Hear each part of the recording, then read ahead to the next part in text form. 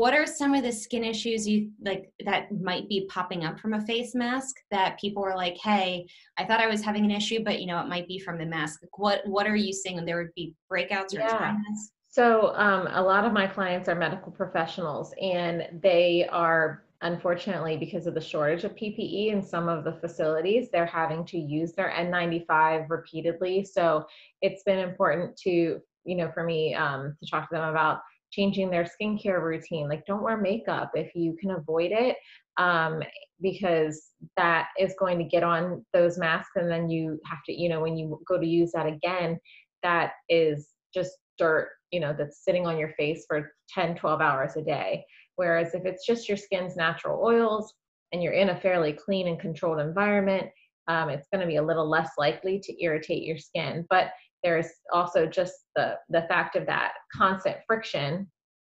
So it's important for them when they get home at night to, change up some of the products that they may have been using, to just take an extremely gentle and healing approach for their skin that's been compromised or damaged.